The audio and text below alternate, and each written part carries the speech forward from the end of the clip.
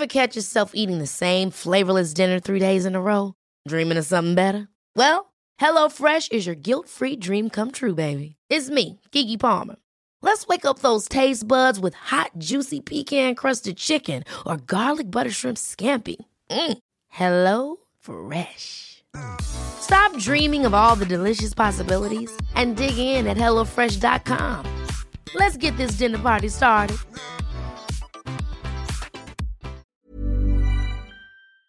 Escape the ordinary with Green and Black's organic chocolate, sponsor of the Women's Podcast. A rich, intense chocolate to savour.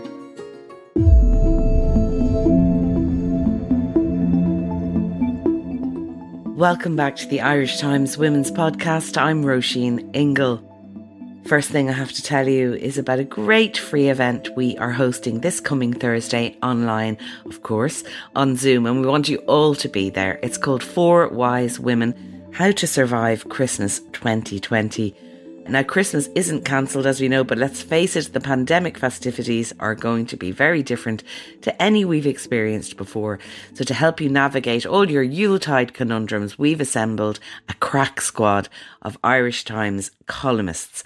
We have 4 wise women on hand to help. We've got beauty reporter Laura Kennedy, who's going to be bearing the best gift ideas this side of Bethlehem, including cosmetics and candles that your friends and family and you will love. We've got advice columnist Ro McDermott, who's going to be giving us insightful counsel on how to deal with everything from tricky family situations to self-care. Food writer Lily Higgins, who came on the podcast recently, is going to be talking to us about how to make your feast the finest around. And finally, Hilary Fanning, who writes a weekly lifestyle column in the Irish Times. She's going to be making us laugh, because whatever happens this Christmas, we have to smile and add in spot prizes from our generous hosts, Green and Blacks, and you've got a delicious night ahead. So see you there, hopefully with jingle bells on, and you can register for free for the event on irishtimes.com/4 wise women. Or go to our social media pages, Twitter and Instagram and Facebook at IT Women's Podcast to find out more. See you there, hopefully. And in the meantime, if you have any Christmas related queries for our panel, send us an email, thewomenspodcast@irishtimes.com, and we will put it to them. And speaking of events, many of you joined us for a wonderful big night in recently with Claire Byrne, and we just wanted to say thank you for that, and we know you all enjoyed it. Now, back to today's episode. Our book club is back, and we know many of you have been reading along with us. Our book this time is Just Like You by Nick Hornby, and we've gathered the book clubbers to tell us what they thought about it. It's our usual crew, Anne Ingle, Bernice Harrison and Niamh Towie, and as usual, they had some strong opinions. So let's see what they had to say. Well, here we are again. The book club is gathered. Niamh Towie, Anne Ingle, Bernice Harrison and myself. And we're here to discuss Just Like You by Nick Hornby. So as usual, I'll just give you a read of the blurb to tell you a bit of what it's about. And then we'll go to our book clubbers. Lucy used to handle her adult romantic life according to the script she'd been handed. She met a guy just like herself, same age, same background, same hopes and dreams. They got married and started a family. Too bad he made her miserable. Now, 2 decades later, she's a nearly divorced 41-year-old schoolteacher with 2 school-aged sons, and there is no script anymore. So when she meets Joseph, she isn't exactly looking for love. She's more in the market for a babysitter. Joseph is 22, living at home with his mother and working several jobs, including the butcher counter where he and Lucy meet. It's not a match anyone could have predicted. He's of a different class, a different culture and a different generation. But sometimes it turns out that the person who can make you happiest is the one you least expect, though it can take some manoeuvring to see it through. And Just Like You has been described as brilliantly observed, tender, but also brutally funny. Anne Ingle, what did you think? Well, I didn't think it was brutally funny, actually. I didn't see an awful lot of humour in it, although people have said that. It's an intriguing idea about the 42-year-old woman and the 22-year-old man. And something I can identify with, you'd be horrified to hear, Roisin, because I was widowed around that age. And at that stage in a woman's life, she's more open to sex than any other time, I think. You know, it's from then on you really get that 10 years of really, you know, going for it. So when this very handsome young man appears to take an interest in her, I wouldn't blame her. You know what I mean? Actually. But of course, it brings up all sorts of terrible things in as much as there is a class difference, there's an educational difference, and, that makes it a bit difficult. But I thought it was great the way he brought the class thing into the whole thing. When this young man has to meet this 42-year-old educated teacher woman's friends, he finds that quite difficult. Dinner parties are something he's not familiar with. Sure, you have your dinner at home with your mum and dad. You don't have to go out and have other people coming in and eat it as well. I mean, it's not the thing you do in working class families. But anyway, so that was interesting. And the other interesting thing I thought about the class thing, how football could cut right through it. I mean, you can have a very intelligent writer and you can have an ordinary guy like our Joseph, and they can talk about football, and that cuts through every class thing. So I found that bit interesting. And I'm really not talking about the whole book. I'm just going into specifics at the moment. Mom, can I just stop you there for a second and ask you about the Brexit angle? Because I suppose this is one of the first novels set around Brexit. It's set in the time of the referendum. And I thought he was very interesting on, clearly he had observed all his circle. He lives in Islington and his friends and seeing how both sides were so polarised. And in many ways, both sides didn't really know what they were talking about a lot of the time. I thought that was really well portrayed. Did you like that? Yeah, I did. I just thought it was a bit of an intrusion, though, really and truly. I could have done without Brexit. I really didn't think that added to it. I mean, it was him exploring the theme, and okay, he used this as a vehicle to do that. Fair enough. But Brexit is so, yesterday's news now at this point. We're just fed up to the teeth with it, that it didn't really add anything to the book for me.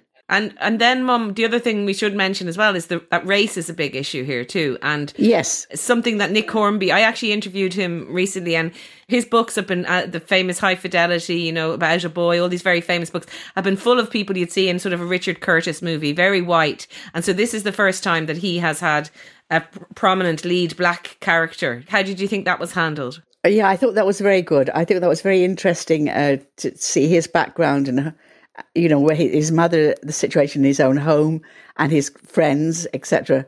I really think that was very well done. I really took to Joseph very much, I must say, more than anybody else, really, more than her. And I thought the children were very good too. The relationship with her white children, obviously, and the babysitter who was black.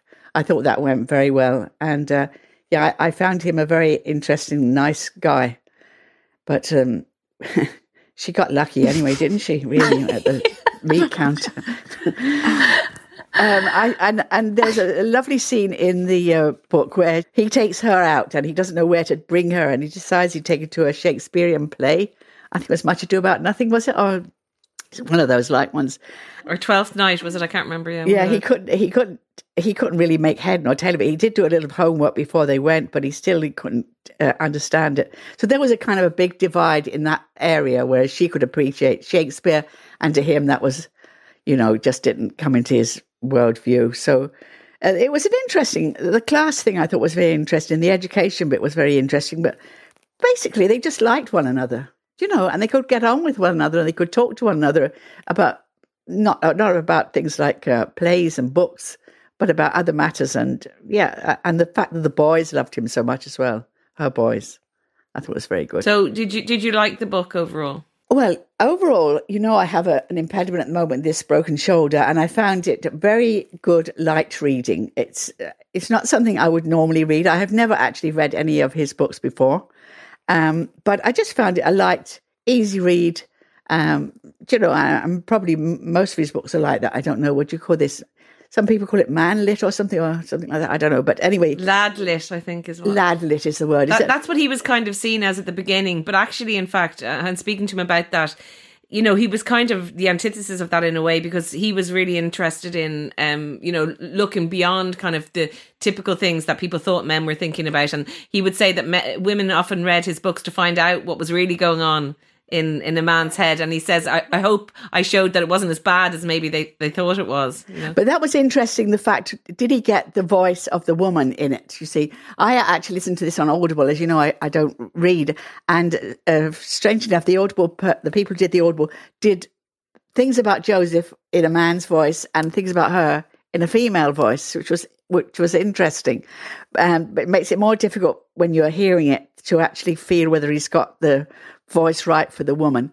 But I think he did. I think he pulled it off. I think, he got that okay. So generally speaking, I found it a very good read for me at this particular time in my life. So a good pandemic distraction. Niamh, would you agree with that? What did you think of Just Like You? Yeah, I suppose, Roisin, and I had like high expectations of this. As I was saying, High Fidelity was like one of those books I read as a teenager that I really loved, and I just like almost how I read Normal People in my mid-20s, how I read High Fidelity in my teenage years. It was really zippy and engaging, and it meant every page meant something I could relate to it, I suppose, or aspire to have what was happening to them happen in my own life. But with this, it was different. It's Anne referenced there that he was seen as before as this kind of lad-lit author. I've seen this book referred to as mum-lit. Oh. And not that I'm accusing it of such, but I can see why those comparisons have been drawn, because I really felt the character of Lucy, she was like, it was like the renaissance of a woman in her 40s. She's newly divorced. She's all this freedom, and in a quite opposite way to Joseph's mother, who was portrayed as kind of fuddy-duddy and had almost given up on life. Here Lucy was embracing everything that single life in your early 40s had, and she was portrayed as really cool, really level-headed. She was matter-of-fact and chilled out, and yet like they had this very similar emotional intelligence together, and that's what seemed to make the relationship work. And, even latter stages in the book where she meets his friends, like Joseph doesn't approach her friends with the same ability to relate to them, whereas Lucy is able to, Lucy gets chatting to suddenly one of Joseph's female friends is like crying on her shoulder on a night out. And you get this real sense that Lucy is just this, age doesn't seem to have made her in any way different to him. I'm not sure. Not different, but, she's able to transcend that better than I think he is. And I think that's because she's portrayed as this character who is almost in a way ageless, or she is embracing her new life.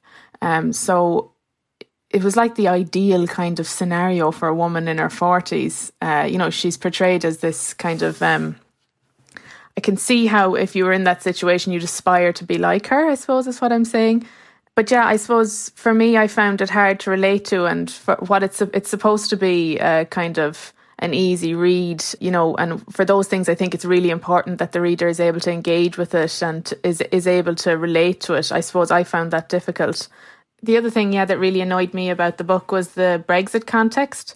I felt it was just used as a really very obvious vehicle for giving context around his class and her class and the kind of social circles they moved in. It was used as this, shtick for displaying, because obviously, just to give a bit of context, Joseph's both his father and his mother were voting to leave, and Lucy and all her kind of middle-class friends from this kind of posher side of North London were all adamant Remainers, and were really keen to make that known in any conversations they had with him. And I just, especially around there's a particular few chapters that are set in and around the day of the vote, and there's a lot of conversations had about the vote.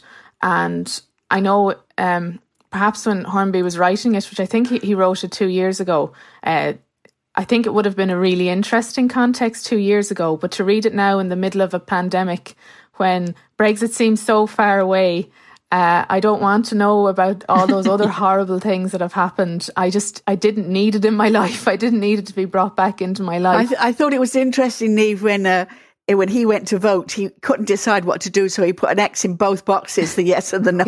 Yeah. Joseph himself. Yeah, I thought that was funny too. And to be fair, at the dinner party, in Lucy's house at the dinner party, where he reveals this, that he put an X in both boxes, it's like something your mum would give you a smack on the wrist for, and then here's Lucy's friend Fiona admonishing him for doing it and really patronising him. That was good, I thought that you could include those little snippets, but for it to have taken up such a large swathe of the book and to have it didn't, I just felt that he didn't need to use it to give so much context around class. I felt he was really uber aware of trying to give context around each of their social classes, and it actually wasn't really all that necessary. I just felt it was too hammed up. What I thought he did really excellently was the difference in age. Like, it became quite clear that that was their biggest obstacle. That was the biggest obstacle to their relationship. It was not class or race, it was age. It was the one thing that both of them were very aware of, and that kind of haunted them day to day. So I thought he did that really well, and I felt he could have done that Niamh, on there's his own. that scene where she's dancing to his music because he's a bit of a DJ on the side as well. God, that was awful. Oh, I know, my so he just stomach can't turned. bear it. He sees her dancing and listening to his music, and it really turns him off. And actually, I think he has to leave the house at that point or something. He just can't bear it. Or, then it comes on again, or when she goes to the nightclub with him, and there's this line where he says he's trying not to curl his toes as she starts to dance. Oh, the poor woman. Yeah, so like that stuff's done really well. And you can imagine those are the little daily reminders of the difference between them. So yeah, I felt that was really good. And there's also like really funny bits in it. I wouldn't say it's devastatingly hilarious at all, but there are really funny bits in it. Like towards the end, you can see they're becoming more. At the start of their relationship, they don't want to talk about the age gap at all. It's almost ignored. And towards the end of the book, she starts just kind of like word vomiting all these scenarios, where their age gap will become different. And she says, when I'm 70, you'll be 50. And Joseph says back to her, yep, whether we're together or not. And they're just like loads of little funny pieces like that. He's just kind of like, whatever, he's able to bat her off, and she's on about like her saggy bum, and he just has really funny riposts to it, and I thought that was really well done. But yeah, overall, I found it hard to relate to, and I think that's important for a book like this. If you're looking for kind of escapist stuff at the moment, I didn't feel it was. I had to work hard to, I suppose, to put myself in their shoes or to imagine what it was like. That's not necessarily a criticism of the book. I can imagine there are people who would be able to relate to it really well. Just it wasn't for me. Yeah. In the same way that High Fidelity was when I was a teenager. No, that's fair. I was just thinking of one time when Lucy says she's talking about her book club, and she talks about before she wanted to kill them all. She had to leave the book club because she started harbouring these murderous feelings. So I hope nobody here is harbouring murderous feelings. Bernice, how did you feel about this book? I actually pretty much agree with just about everything that Niamh and Anne says. I read this at the start of this month, and the day I finished it, I got a text from a pal who was reading one of the new very literary Irish books out that playing very big on social media. And I think she thought I was also reading that. And she said, oh, for God's sake, I'm halfway through this. I don't think I can continue. And I had just finished the Nick Hornby. And I thought, well, no, I've read a lovely light book that was just a page turner and there was light and fluffy. So, I'm happier with that. That's kind of my speed currently. But this book, at the start you said, does anybody have any strong feelings about this? And I think it's really hard to have any strong feelings about this book. I think I didn't believe it. You mentioned Richard Curtis at the start, and he said he didn't want to write it. Like, this to me is like a Richard Curtis movie in that it's very enjoyable, lovely. You're believing the relationships while you're reading it, in the way that in a Richard Curtis movie you believe as you're watching it. But they don't bear any scrutiny when you put the book down. And, the London milieu, very well chosen. I could nearly hear the pop music surging in the background in the film version. I felt it was more like a corny movie, really. I didn't believe the relationship between the two. I thought she was very well drawn. Absolutely. I thought her and her environment, her pals, I thought they were very, very well drawn. I didn't believe him. But then again, I don't know any 23-year-old black London kids who are interested in music. I do have a 23-year-old in the house. So with the result, I sort of feel I'm okay about that kind of age group. And I just did not believe he was that age at any point. And I thought the attempts to sort of place him in that age group, the way he plays Xbox with the boys, like that's the way he's 23. I just didn't believe it. And also the way that she gets him to babysit. Now, I do know when my kids were small, I went over the top like the Gestapo in interviewing babysitters. I know that. But I never would have been so casual as to just get the bloke behind the counter and the butchers to come round on a Saturday night to babysit. You know, like that was completely ludicrous. So with result, it started for me from a point of complete ludicrousness. And I just couldn't. And also, I think he chickened out as regards the sex, because you remember in the beginning, her friend, who is this, she's the limit. Her pal is always making her morto in the queue in the butchers by talking about her escapades and about fancying people and all that. And she's mortified by this. And she gets together then with this young guy. But, you know, it's all very coy about the sex part of it. I thought it was very, very coy and unnecessarily coy. I do think it's perfectly credible that a relationship would exist between a woman in her 40s and a man in his early 20s. In fact, Roisin and I was thinking, maybe my son, who knows? Who knows? Let's be open. No, let's be Anne Ingle about it. Let's be open. No, but do you know what I mean? Like, so I don't find it totally unbelievable. I just found this relationship unbelievable. Totally unbelievable. And I found it all full of set pieces. I agree with everybody says about the Brexit. Oh, for God's sake, Brexit, who cares? So, on a broader issue, if this was, your Tuesday night book club where you gather in your pal's house, you would have dispatched with this book within the first 5 minutes. Before the cork was out at the bottle, everybody would have said, yeah, it was grand, yeah. And then you would have moved on. So it's a very unsatisfactory book for a book club, I think. Oh God, I'm sorry. It was my fault. No, but that's the whole point. No, but you never know what you're going to read in a book club. So that's great. But just in terms of what you can get out of it. So that was one thing I thought. Definitely if this was, as I said, the Tuesday night book club, you just go, oh, yeah, fine. And nobody'd be bothered talking too much about it. The second thing I thought about, and it's this whole wider thing about women getting published. Like, I have this gorgeous, big, beautiful hardback copy of this Nick Hornby book, hardback. And I've never heard the expression mum's lit. Somebody mentioned it there earlier. So this to me is just commercial fiction. Lovely. I read so much commercial fiction, I can't tell you. But my 100% belief is that if an unknown woman writer sent this into a publisher, they would just go, no. So I think his name is bringing it along. I think, he's got an amazing track record. I think that's, and that's why people will maybe pick it off the shelves, and the new Nick Hornby. But what is it? There's much better commercial fiction out there. I totally agree with Bernice there. And I thought it was interesting, like I looked up some of the reviews it had gotten in The Guardian and The Washington Post, and they're all kind of raving about it. And I couldn't understand that. Like you said, Bernice, if it was somebody unknown who had written this without that back history, would it even have been reviewed? No. Would it have even been published? I'm not sure. The hardback version of it, like, I definitely agree with Bernice there. Green and Black's Organic Chocolate, a selection of ethically sourced flavours combined with a rich cocoa intensity.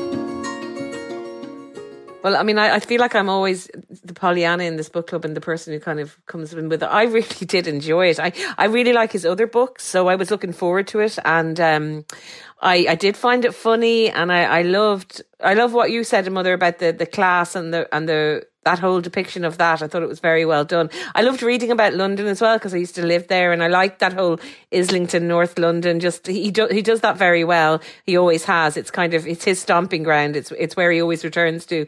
And I thought he rose to the challenge of having a black character as well, because that could have been quite difficult or overdone or whatever.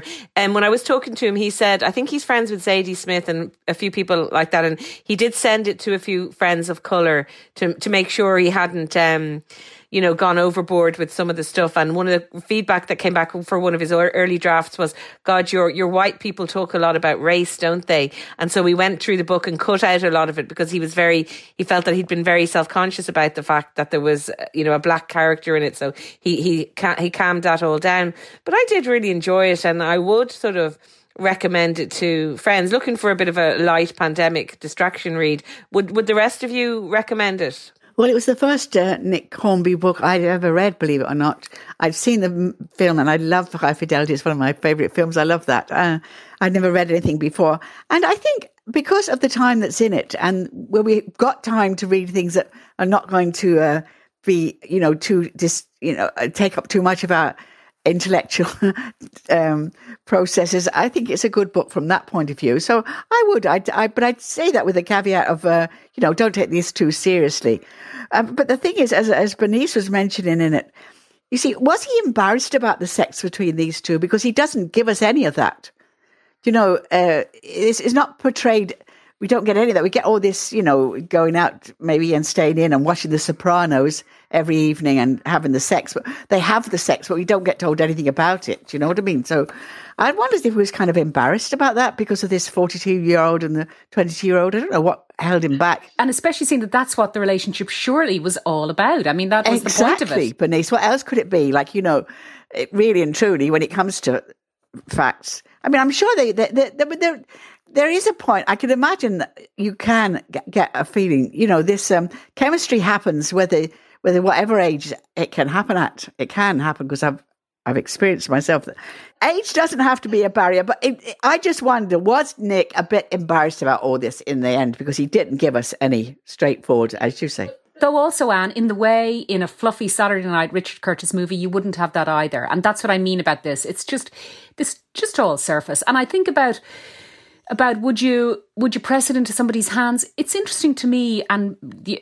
both Niamh and Anne have mentioned this, about Brexit. It seems to have aged the book terribly, actually. Yeah. Like, isn't that interesting? Only a couple of years and it's suddenly just feels... Isn't it? Yeah. 2016 now seems like another era. It's hard to even imagine that it was only the Brexit vote was only then. But Bernice, isn't it the case though, had this pandemic not occurred, we would probably have much more wall-to-wall Brexit than we're having now. Definitely. Because obviously Brexit's about to actually happen. There's all the negotiations going on, but it all is playing second fiddle to this global crisis. Completely. And maybe it will, and it is going to be interesting to see how Brexit appears in other fiction, how other writers handle it. So that is, and God, how writers are going to handle COVID. But how, and I actually agree. I think it was Anne that said, I think it was kind of a shorthand way to describe the characters, really. And I think from reading it, but maybe is it because, like, I have no interest in British politics or I've never lived in London. I've no enormous interest, so that made me feel even more distanced from it, I think. He does try to bring the Brexit thing right up to date with the father of Joseph, the scaffolder, and he feeling that it didn't go anyway right and it's not ended yet. So he did bring it right up to the minute, as it were. But that didn't make any difference to me because I don't really care about that. Brexit is something that's happening far away. I know it affects us terribly, but really and truly, we've had it up to our top of our heads, and it's too much. There was nice little vignettes in the book, for sure, definitely. I love the, he takes a bit of a poke about the literary establishment when he has this character that a novelist, and he's such an Egypt. He's so self-regarding and self-satisfied, and so he takes a bit of a poke there. So there's kind of I didn't find it funny. I didn't laugh. I thought every now and again I thought, oh yeah, that's kind of comic, but I didn't. I was wondering also, Bernice, who he had in mind when he was portraying that writer. Yeah, I know. Several people came to my mind. I'm sure they did to you too.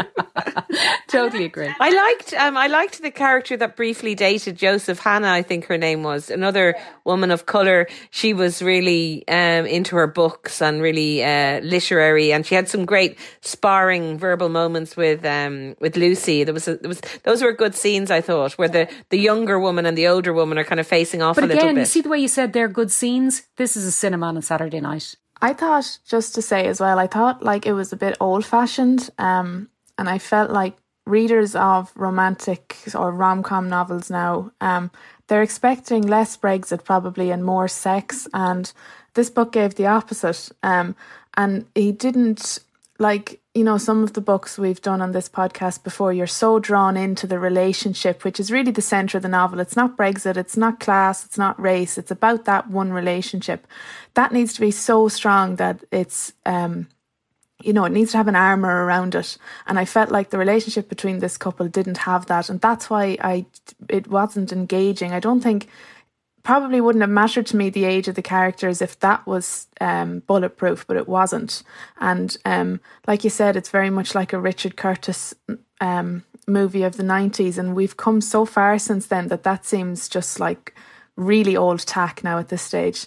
And I felt like that this book had a lot of those old tropes that are really so irrelevant now, and in terms of like the other younger and fresher novels that we've been reading lately. And I really did. I'm sure Nick Hornby fans will be reading it and enjoying it though, because they. Well, that's me. I enjoyed it, and I'm a Nick Hornby fan. You go. So there's one of us among us that. But I mean, I didn't not enjoy it. I just know that it's a light read. It's nothing I would really go to town on. It's just. I just need to ask Niamh, did you actually say more Sexit, less Brexit? No, sex, but that would work too. More sex, less Brex. More sex, less Brexit. That, yeah. I think is the key. Okay, good. Okay, so I think we've established that, Bernice, you wouldn't be passing it on, I think. No. Niamh, you won't be passing it on? Oh, unfortunately not, but I do love some of his other stuff, so not to say that I don't like Nick Hornby. I would be passing it on to people just to give them something, light to read. Mum, what about you? Yes, I think I would, but with the caveat, I would say, well, look, this is not a brilliant novel, but, it'll pass a couple of hours and you'll enjoy it. And what do you think of it afterwards? We can talk to me about it. Thank you very much. Thanks. As Curtis Sittenfield noted about our last book club, she remarked on you talking about sex, and you didn't disappoint her. If Curtis is listening, she'll be pleased that you started off the whole book club talking about your own proclivities, which was not embarrassing at all. So thanks for that, Anne. And I look forward to having you all again. Thank you very much, Anne Ingle, Niamh Towery and Bernice Harrison. Thanks, Roisin. See ya. And that's all we have time for. Thanks to book clubbers Anne, Niamh and Bernice. And make sure to go to irishtimes.com/4wisewomen and register for our event on Thursday. The podcast is produced by me, Roisin Ingle, and by Jennifer Ryan and Suzanne Brennan, with JJ Vernon on sound. Mind yourselves, and I'll talk to you next time.